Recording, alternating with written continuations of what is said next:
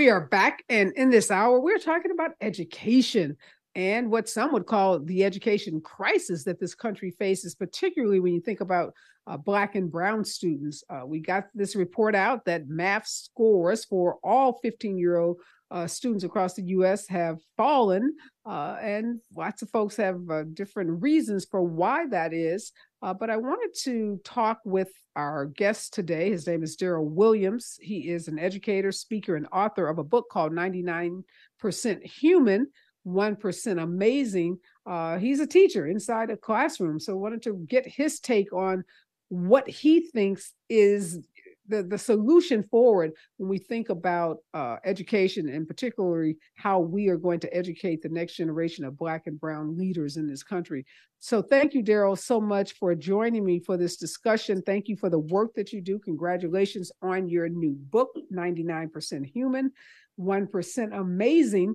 So I just want to start by asking you, what inspired you? Because usually when you talk to a teacher, there's usually a story about, when they first got the calling or when they first knew that they wanted to become an educator. So what is your backstory?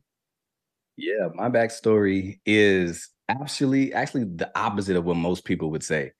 Because when I speak to other teachers about, or when I speak to teachers about why they came into the classroom, oftentimes they can recall a specific individual that kind of changed their lives, a specific teacher that changed their lives. And say, when I was in sixth grade, I was on the wrong path.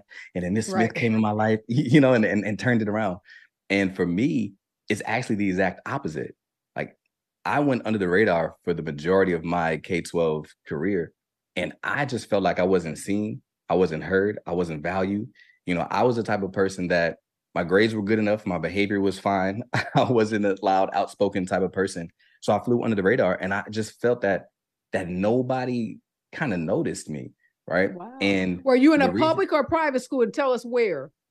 I was in a public school in Staten Island, New York. It was a magnet school, though, so it was broken up based off of academic performance. So it was a Title I school, which is majority minority, low income type situation. But I always had good grades. So when I was in the honors classes, I was the only Black student in that class, and I didn't have any Black educators, male or female, in that public school. So when I looked at what was going on around me, I just kind of felt like I was lost in the shuffle. So to answer your question, the reason why I became a teacher was because I always said that I wanted to be the teacher that I never had. I wanted everybody to know. I wanted everybody to have somebody in the building that they knew that cared for them, that loved them, and that fully supported them. So that's why I became a teacher. Wow, that's a as you say, very different story, because typically it is someone being inspired by someone. You kind of had that opposite experience. And did you have that experience because now what you know as a professional is that most teachers are too busy giving attention to the quote unquote troublemaker or the quote unquote, kid that seems to be struggling with the academics in the classroom? Like, where is the typical teacher's attention focused? I mean, you nailed it, because those behaviors that you just named, we label them as attention-seeking behaviors. So since they're exhibiting attention-seeking behaviors, they receive the attention. And that's where a lot of the teachers' education, that their focus goes, their attention goes. And then some other students, those are the ones that kind of falling through the cracks, whether it's because they're not as loud as vocal.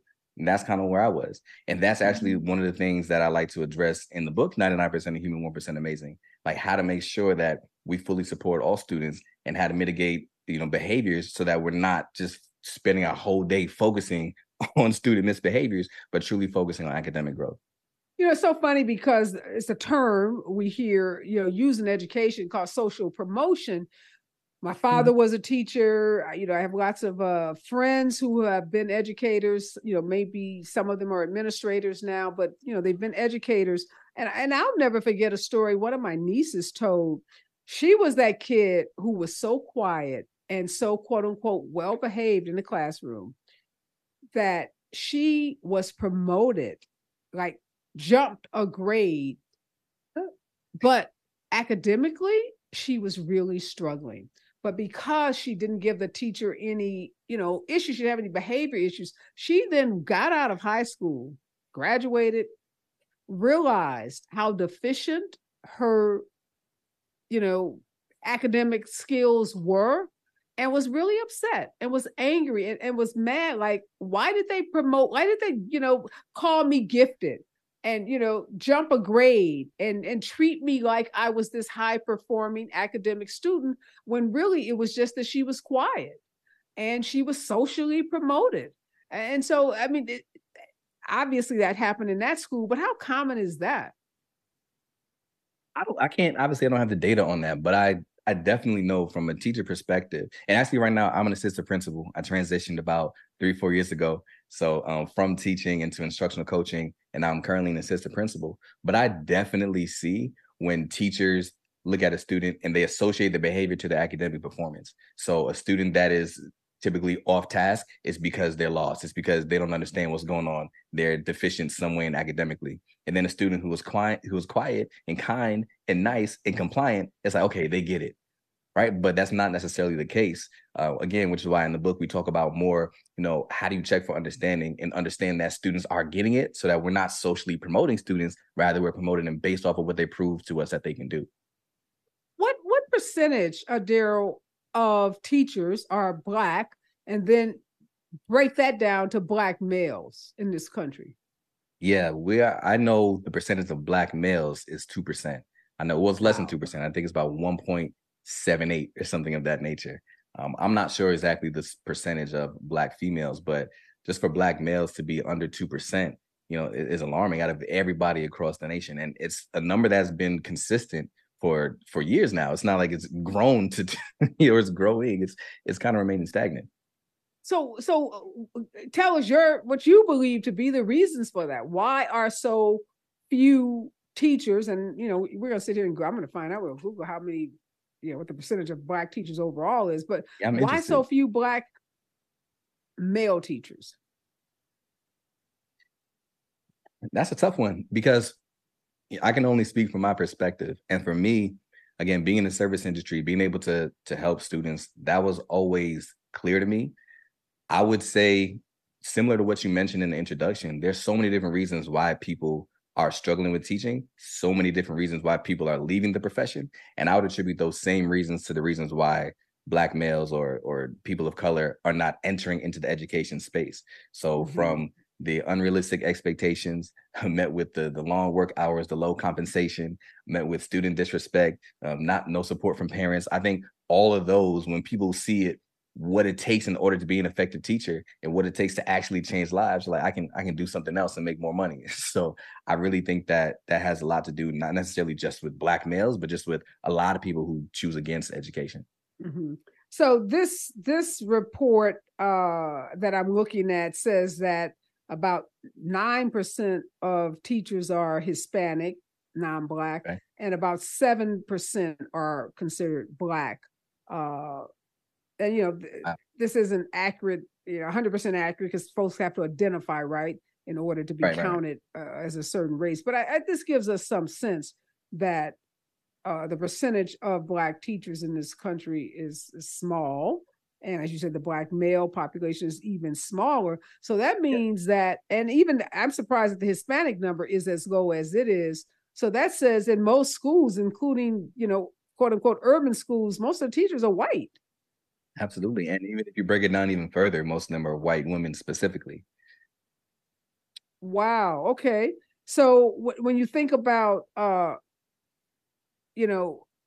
some of the issues that have come up, particularly around teaching Black history and, banning books in places like Florida, what has that been like, for not just Black teachers, but just kind of what you've observed in general? How has that made even teaching more difficult?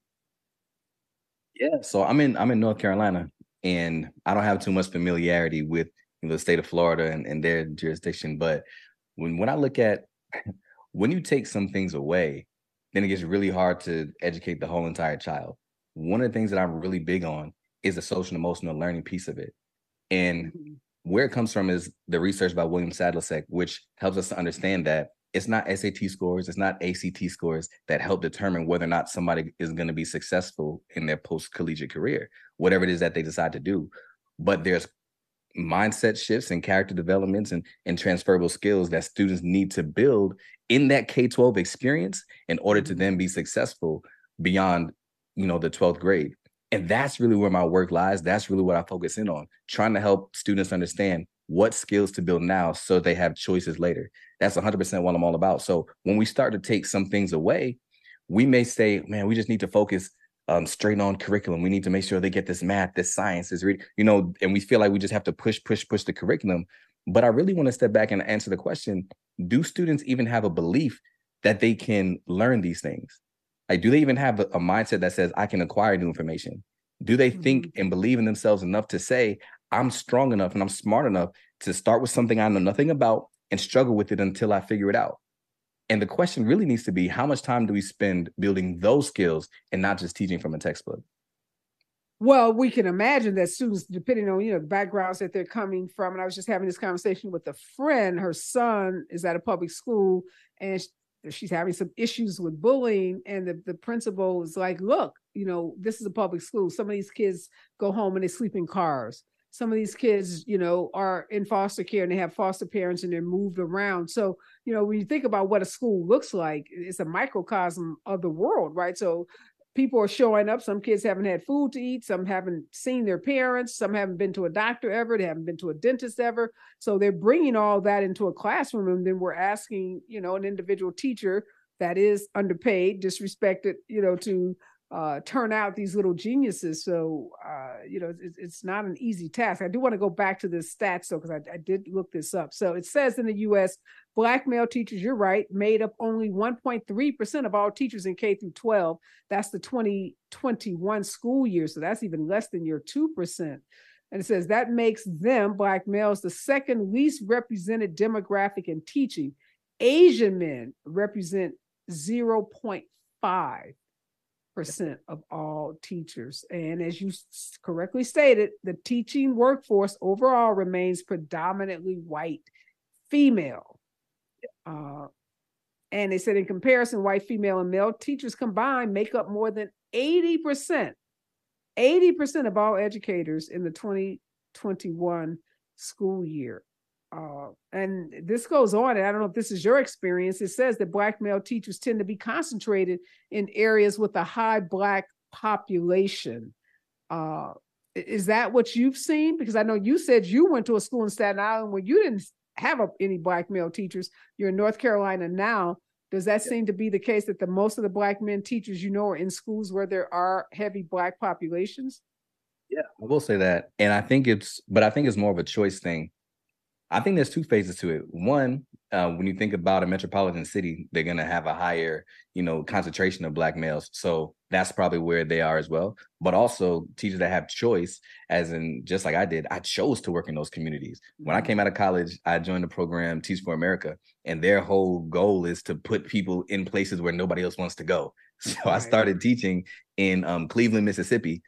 And then I transitioned to Huntsville, Alabama, before coming to Charlotte, North Carolina. But my whole goal was to go where nobody else would go and to try to make an impact with students and children that look like me. So yeah, a lot of Black male educators are choosing to be in a place where we can be that role model for students. I had my first Black male educator in Charlotte, North Carolina in 12th grade, and he was teaching African-American studies.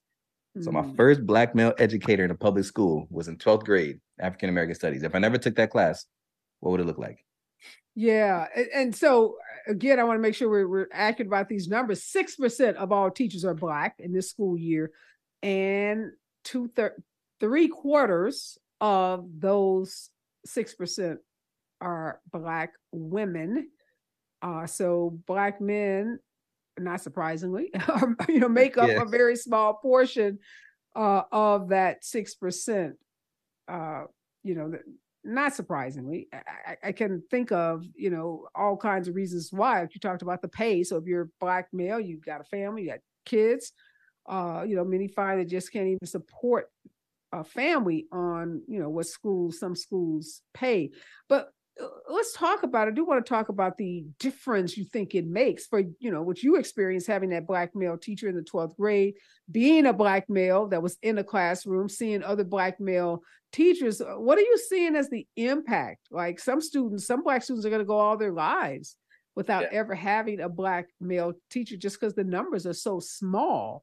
And, I'd venture to say they're mostly concentrated in predominantly Black cities. So if you live in a city where you don't have a large Black population, you may not ever have a Black male teacher. So when we come forward, I want to talk about the impact you think and why it's so important that we try to encourage more Black men to go into education.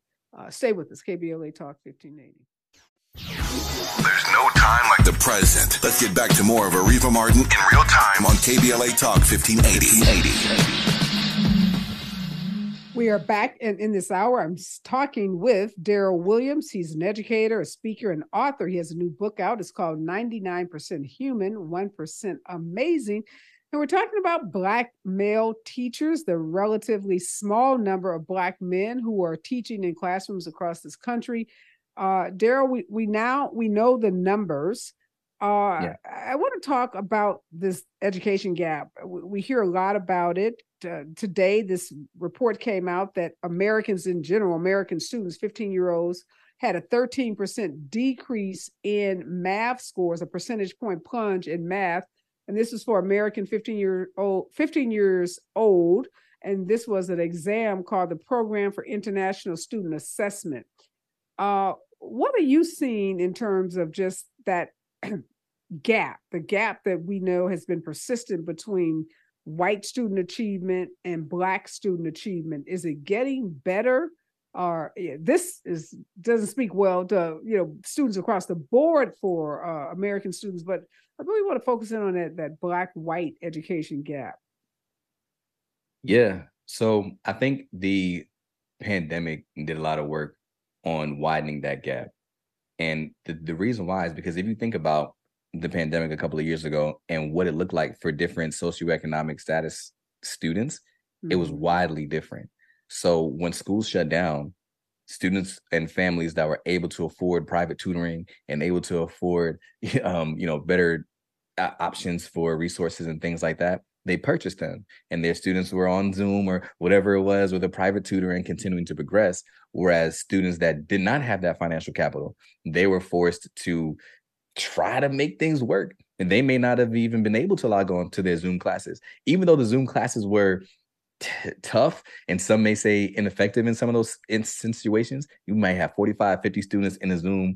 You don't know if they're paying attention or not. But there were some students who did not even have the connectivity, like the Wi-Fi from where they were, to try to get onto a Zoom class. So they were just struggling, trying to make ends meet. And saying all that to say, a year and a half, 2 years of that, you can imagine that gap is going to widen because of the fact that those who are already excelling had now the opportunity to continue to push forward, and those who are behind are now being pushed further behind. So based off of that, I don't know what the most recent data says, but based off of that, the gap did widen, and now the work is trying to continue to close it again.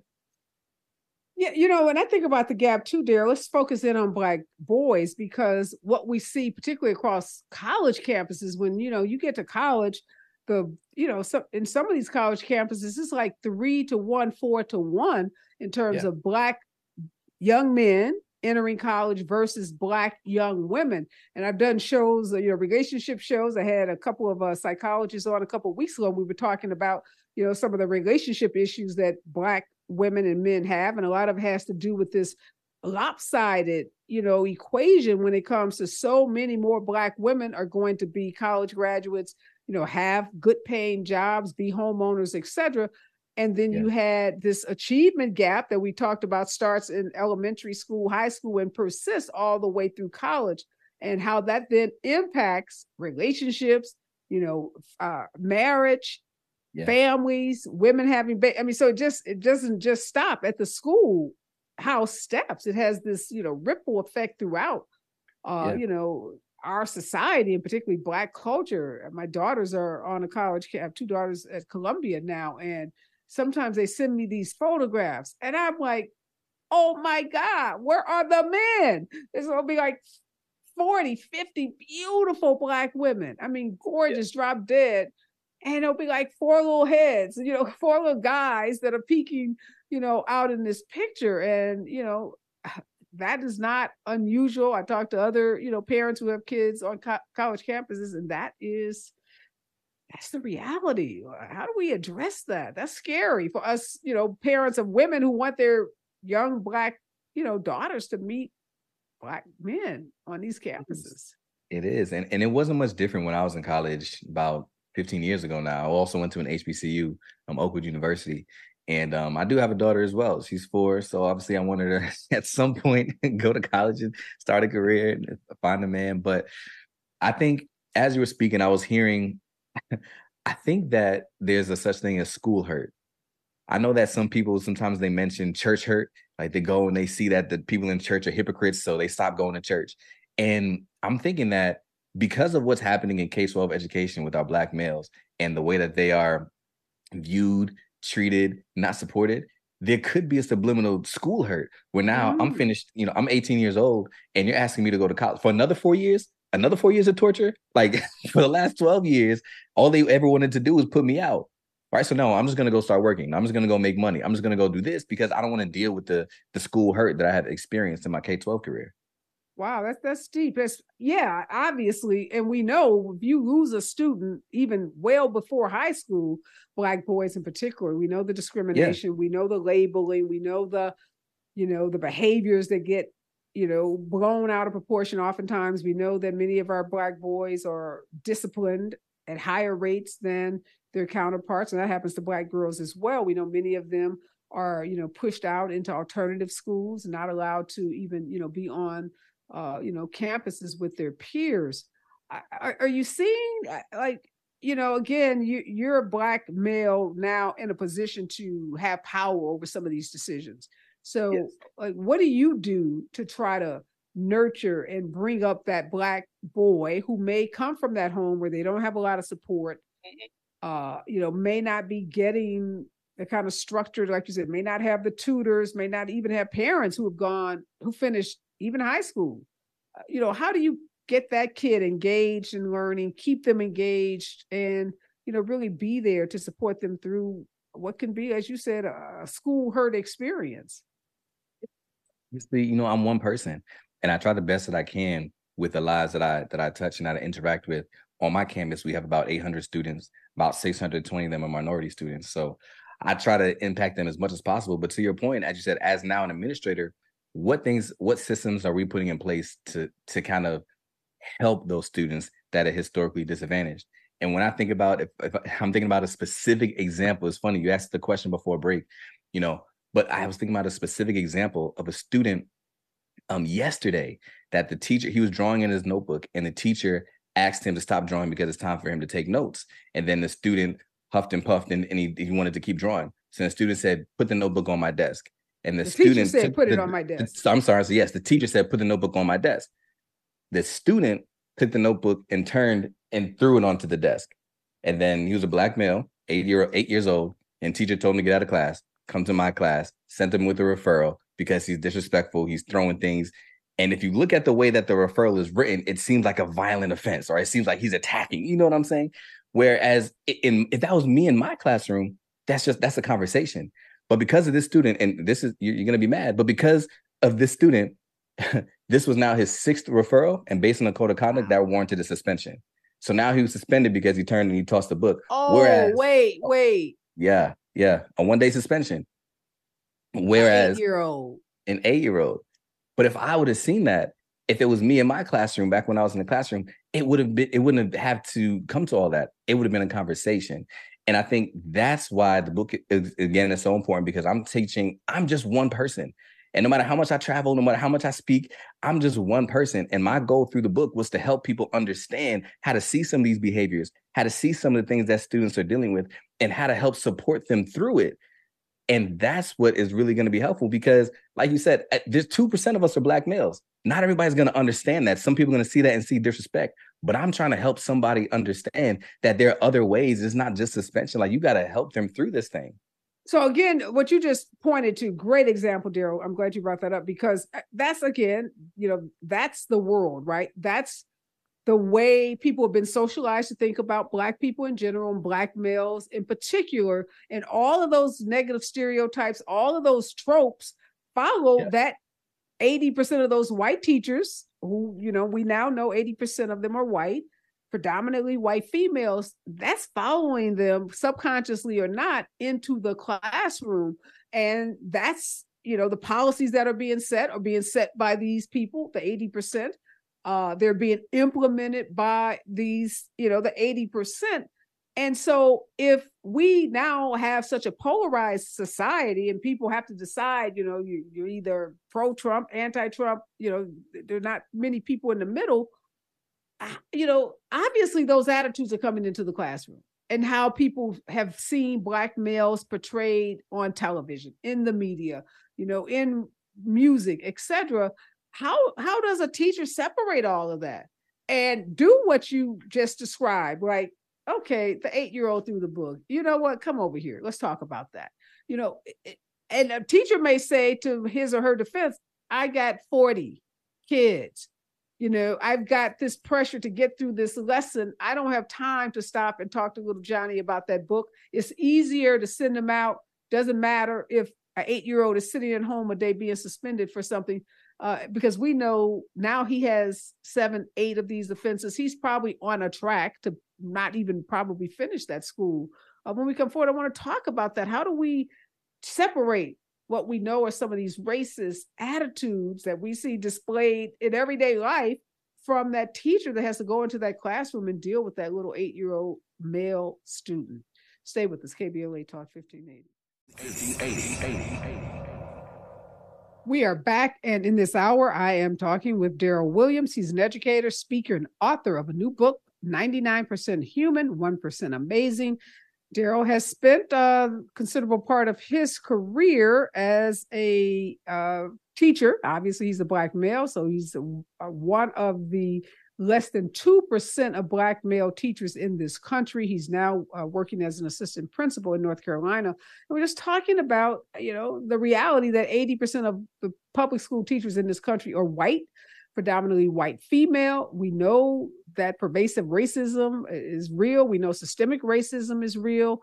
And so how do we expect these teachers to go into schools where they have to teach in urban areas oftentimes, or teach Black kids, and separate what they've heard and seen and the tropes that may have been fed to them about Black men, and see those students as little kids who are full of potential? That must be pretty difficult for some teachers, Daryl. But it is. I bet it is. And that is exactly why the book 99% Human, 1% Amazing exists. Because as you mentioned the statistics, I know that over 80% of the people who are teaching students that don't necessarily look like them. I 100% get that.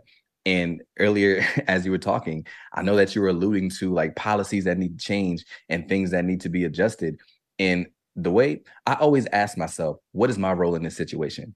And I'm gonna shout out a couple of my friends. I know there's my friend Alfred Brooks. He's running for office down in Atlanta to help with the education, a Black male educator that wants to be on the policy side of things. Dr. Sean Woodley, they're doing some amazing work, right? And the way I see it, I was like, man, I could do something similar and work on education policy and put these systems in place. And like 12, 13, 14, 15 years down the line, we can see some change. But then I was paused and I said, like, there's a lot in education that's not right, but it's not going to change overnight. Mm-hmm. And tomorrow, there's going to be an 8-year-old Black boy that is sitting in somebody's classroom that needs somebody like me that's going to care about them. But how can I help that kid? I'm not trying to wait 12, 13, 15 years. How can I help that kid?